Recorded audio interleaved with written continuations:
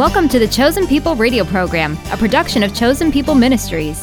On this program, you'll hear inspiring stories, learn about messianic apologetics, and discover God's plan for Israel and you.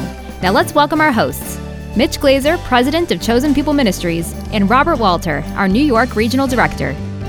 Shalom, friends. This is Mitch Glaser, President of Chosen People Ministries, and I'm so glad to be with you as we celebrate Hanukkah, this great festival of lights, and as we move our way towards Christmas. And this week we're going to focus on Hanukkah because it is really critical to the ministry of Jesus. In fact, the only place in the Bible where we see Hanukkah is the New Testament. And most Jewish people have no clue that Hanukkah is a New Testament holiday. It's not even found in the Old Testament, except in some types and prophecies. And so we're going to talk a little bit about Hanukkah, and in particular, we're going to talk about the relationship that Jesus, the Messiah, had to the festival of Hanukkah, the festival of lights. And here to help us with our discussion is my good friend and colleague, Bobby Walter, who leads the work of Chosen People Ministries in Brooklyn, New York. That's right. So, Bobby, welcome, and tell us a little bit about Hanukkah. Yes. Thank you, Mitch. Shalom to you. It's always great to see you, to spend time with you, and shalom to all of our listeners. We hope that this month is going well for you in your preparation for all these celebrations about the incarnation and the coming of our Messiah and King, Jesus. Like Mitch said, we're going to continue our conversation on Hanukkah. So last week, we spent a good amount of time talking about the history, and we talked about the fact that Hanukkah, or the Feast of Dedication, as it's commonly known, is a time where the Jewish people around the world celebrate God's provision and God's protection, and really his faithfulness to his promises to the Jewish people. And when we come to the New Testament, in John chapter 10 in particular, beginning in verse 22, we're introduced to the only biblical reference to this holiday. And I love John's gospel. Mitch, I know you'll agree with me. But John has this way of just using all of the appointed times, right? The holidays, the quote-unquote Jewish holidays, Passover, Sukkot. But what I love about John is how he uses these holidays almost like mile markers in his telling of the story. That's true. And the way he sets the scene oftentimes is to let us know what time it was. So here in John 10, verse 22, he sets the stage for us. He creates the scene. And it's almost like, if I were telling you a story, Mitch, and I were to say that it was Christmas time in New York City, in your mind, automatically, some of the details are filled in, right? You get a feel for how the weather is. It's cold. It's dark. What's on people's minds? Well, buying gifts and shopping. What are people wearing? Christmas lights twinkling all along Park Avenue. Exactly. And what else? The tree, the big tree at Rockefeller Center. The tree. Yeah, so all these things come to mind just by saying it was Christmas time in New York City. Well, it's kind of similar with how John uses these feasts.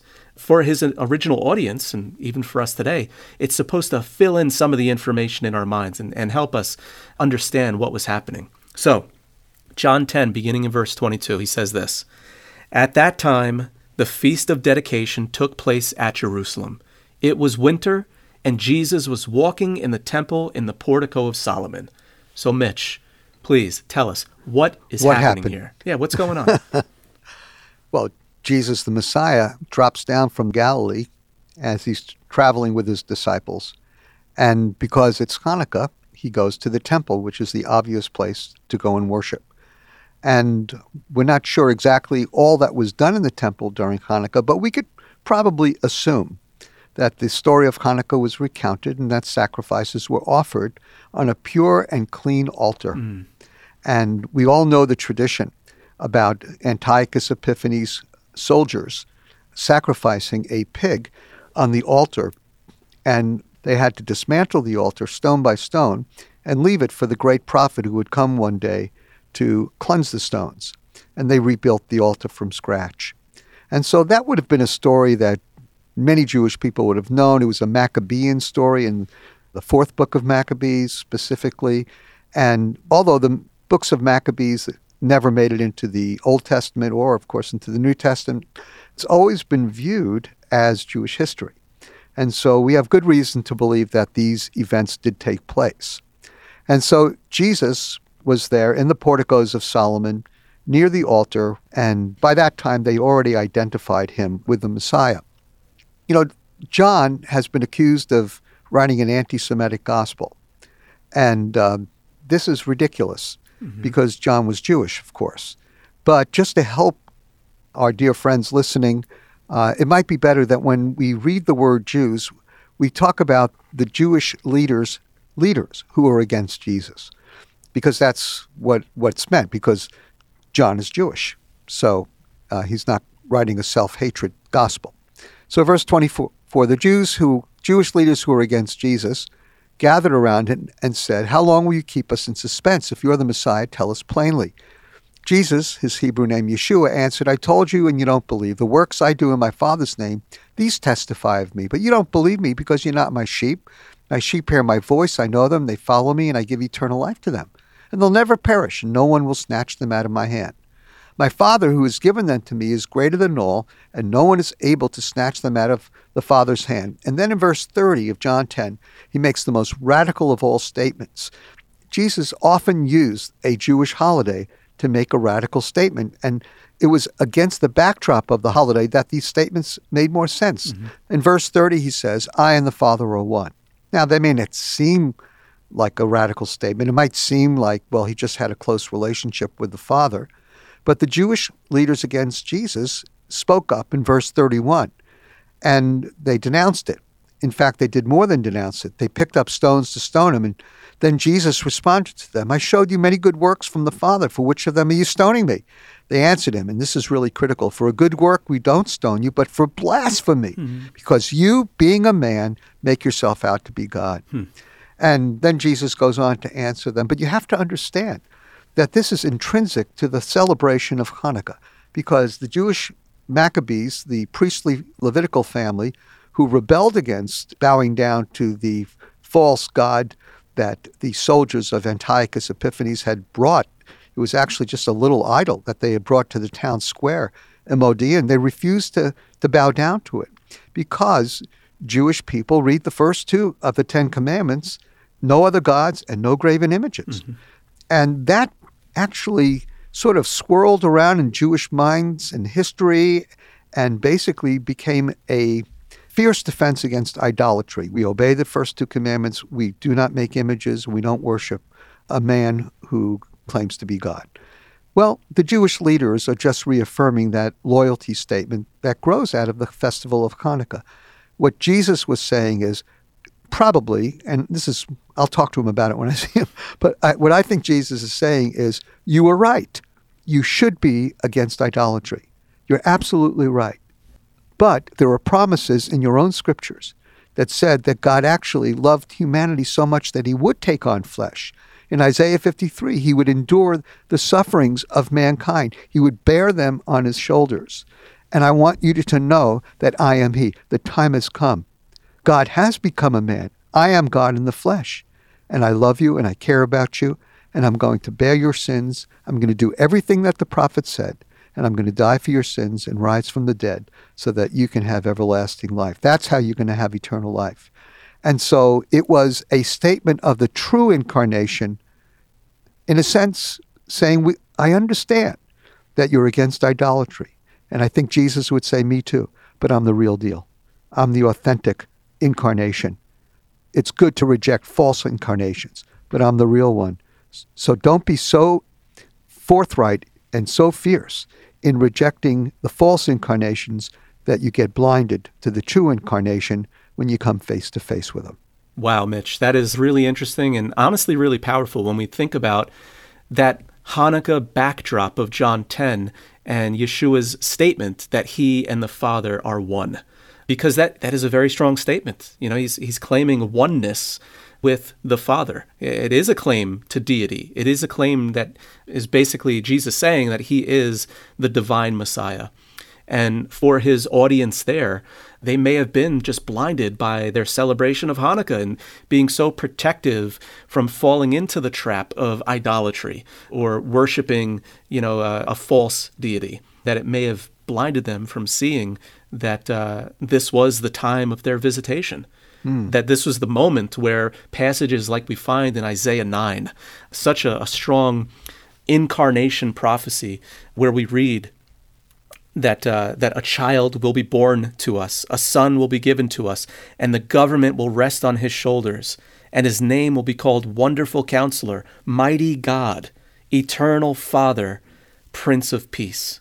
Yes. And that this Jesus who was standing in their midst, this Yeshua standing in their midst at Hanukkah, was making this very bold statement that essentially he is the fulfillment of that promise. He is the fulfillment of that prophecy. He embodies that passage. He is the Wonderful Counselor. He is Mighty God. He is Eternal Father. He is the Prince of Peace. Absolutely. And our prayers that Jewish people will be fiercely loyal to the God of Abraham, Isaac, and Jacob, and reject all forms of idolatry, but that they would soften their hearts to Jesus the Messiah and come to know him, whom to know is life everlasting.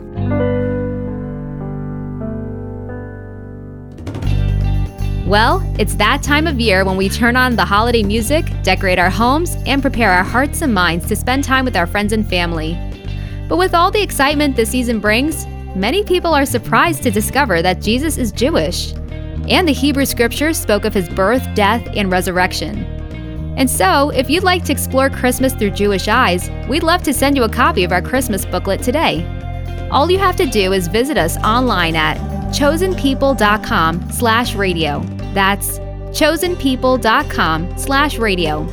Or ask for the free booklet, Christmas Through Jewish Eyes, when you call 888-293-7482. That number again is 888-293-7482. Thanks. We look forward to hearing from you soon. And from our family to yours, let me wish you a Merry Christmas, Happy Hanukkah, and a Happy New Year. Welcome back. You're listening to The Chosen People. And right now we're going to hear a story from Dr. Michael Brown. Years before he became a well-known Messianic leader, Michael was going to parties and doing a lot of drugs. But then he found Jesus and decided to share the Messiah's peace and joy with the entire world. Absolutely. He likes saying from LSD to PhD. And I wish I had coined that phrase. But Mike is a wonderful brother. We've done so much with Mike over the years. And he really stands as a real beacon of light to the Messianic Jewish community. He's got a great education, and God has really transformed him. And he stood as a great testimony to our people. Growing up Jewish, I thought that Jesus was the God of the Catholic Church. He was just some guy kind of foreign to us, God of this other religion, but nothing to do with us as Jews.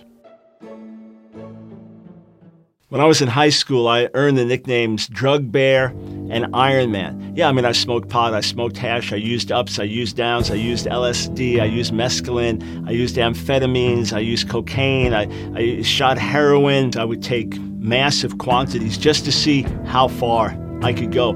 I once did enough mescaline, a hallucinogenic drug, for 30 people, the equivalent of 1 ounce. I couldn't distinguish between reality and hallucination. I would walk with my hand in front of my face at night because I didn't know if the tree that was growing up in front of me was really there, or if the tree that grew up into fireworks, that they were really taking place. I'd see like a car coming at me, and suddenly the car became a person. You know, the eyes, the lights became eyes and a mouth. Or I'd see someone walking their dog, and that they morph into, they each become a little bit of each other, and it was really going on a trip.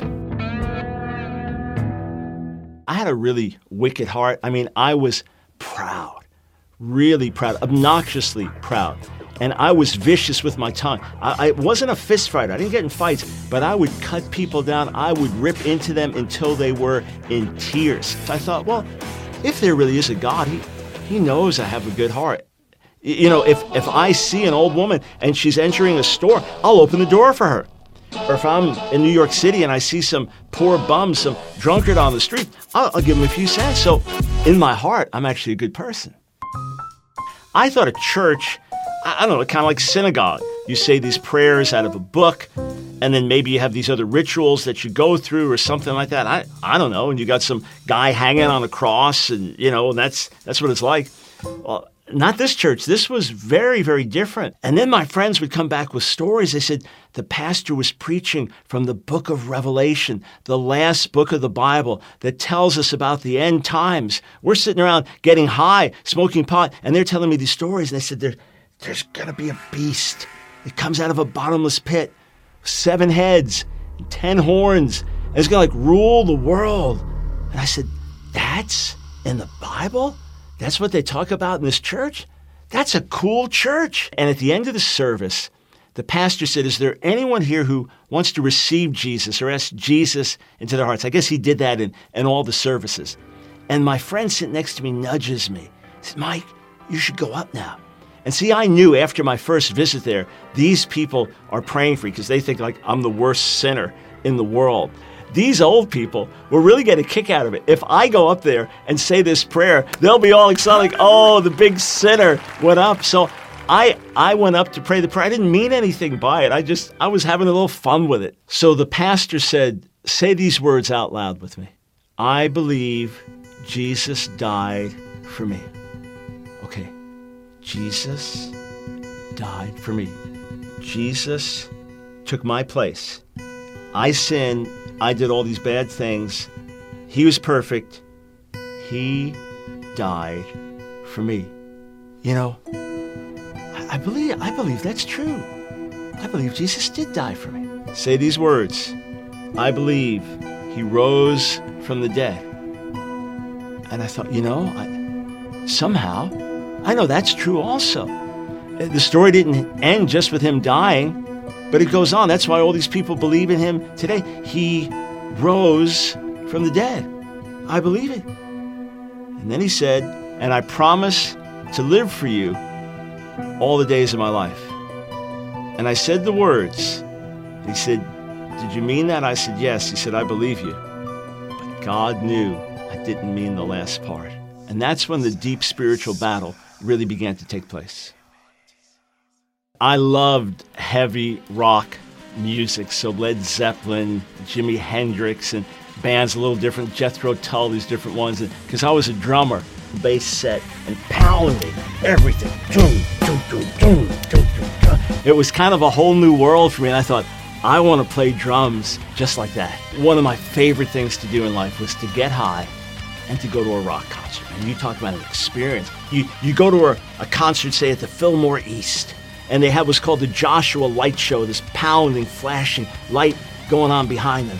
And here's Zeppelin, dazed and confused, and Robert Plant kind of staggering over the stage as he's singing, and Jimmy Page ripping out his guitars, and John Bonham, that drummer with that heavy drum beat, and bass player just driving this thing. And the music would be so loud, I would test it. I would scream at the top of my lungs, and if I could hear myself, the music wasn't loud enough. I lived for that. And then my own band, we'd play every day. We'd practice and play for hours in the loud music and getting high, man. We loved it. Now, I'm in this little church. There's maybe 40, 50 people there.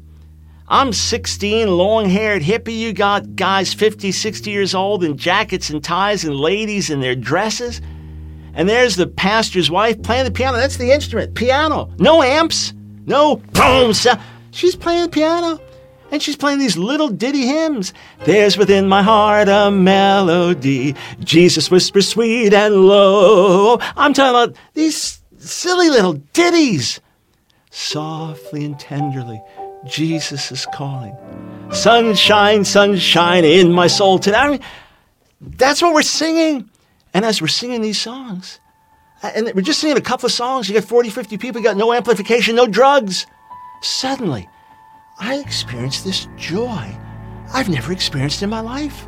I mean, I can't even describe it with words as I talk about it now. And immediately, it's like my life passed before me. I thought, getting high on drugs, no, this is different. Rock music, playing, going to a concert, this is different. Winning in sports, playing sport, no, this is different. Having a great relationship with someone, doing good for someone, I thought, this is different. This is completely different. This must be what these people call the joy of the Lord. And I realized this is how much God loves me. This is what Jesus did for me dying on the cross. This was the most pure, amazing joy a human being could ever experience. When God made himself so real to me, at that point, I didn't want to live the way I was living anymore.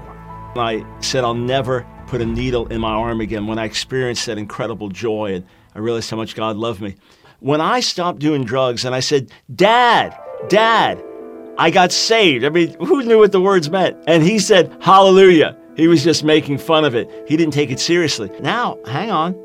We're Jews. We don't believe this. See, he was Jewish enough to be concerned that his son is going to depart from the faith. I'm thrilled you're off drugs, but now you need to come back to Judaism. You need to talk to the local rabbi. And for me, I was excited to do it because I wanted my Jewish people to know about Jesus. I'd meet this rabbi and that one, ultra-Orthodox rabbis who've been studying these things for decades and centuries. And I thought, I need to learn more. My faith is secure in my heart. I need to learn more. I need to learn Hebrew. I need to learn more about Judaism. And the more I studied, the more clear it was that I was completely on the side of truth and following Jesus. We would keep having these discussions and debates, and so very, very few rabbis, despite their sincerity and all their study, have even opened up an honest question before God as to who he is. In their mind, it's blasphemous, it's sacrilegious. To read the New Testament is sacrilegious, so they stay away from it entirely. They don't know who he really is. They know some of the bad stories we preserve in our own traditions, hanging on a crucifix in a Catholic church, the horror stories of the Inquisitions and the Crusades and the terrible things that so-called Christians did to Jewish people through the years. What really happened was he was laying down his life for us. He was taking the place of the animal sacrifices. In other words, he was doing this as Yeshua, the promised Messiah, in keeping with Scripture and our tradition. So he was not some Gentile God hanging on a cross from another religion. He was our Messiah, dying as the righteous one, taking our sins on his shoulders and then rising from the dead so that we could have a great relationship with God. My dad, he actually would come and hear me preach. He wanted me to go back to Judaism, but then he saw how radically my life was changed and began to consider, could it be that Jesus is the Messiah? I remember he was even reading the New Testament, so his heart was wide open because he saw how Jesus had changed my life, and he knew that this was something only God could have done. You're listening to part 2 of a special Hanukkah episode of The Chosen People, which is produced and sponsored by Chosen People Ministries. Thank you so much for joining us today. And if you'd like to learn more about this weekly program, you'll find us online at chosenpeople.com/radio. We've got a variety of resources available, and we even have a free gift for you just for reaching out. That's right, Bobby. And this is a great time of year.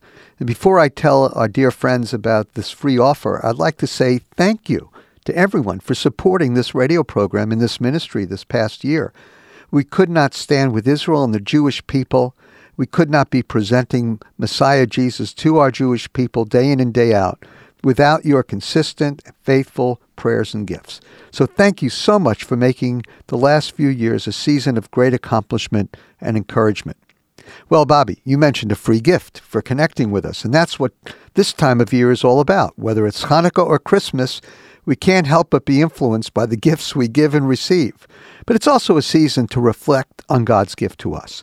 And that's why we like to give you a special holiday booklet called Christmas Through Jewish Eyes. We will send it to you today when you request it at chosenpeople.com/radio. Or request it when you call us at 888-293-7482. That's 888-2-YESHUA, the Hebrew name for Jesus. And that's all the time we have for today. So let me be the first to wish you and your family a very warm and wonderful holiday season. And now let's close with the Aaronic benediction. Yevarechecha Adonai v'yishmorecha Ya'er ponav elecha v'chuneka Yisa Adonai ponav elecha v'yisem lecha shalom v'yisem lecha shalom. May the Lord bless you and keep you. May the Lord lift his countenance upon you and be gracious to you. May the face of the Lord shine upon you and give you peace. B'Shem Shel Yeshua HaMashiach, Sar Shalom, in the name of Jesus the Messiah, the Prince of Peace.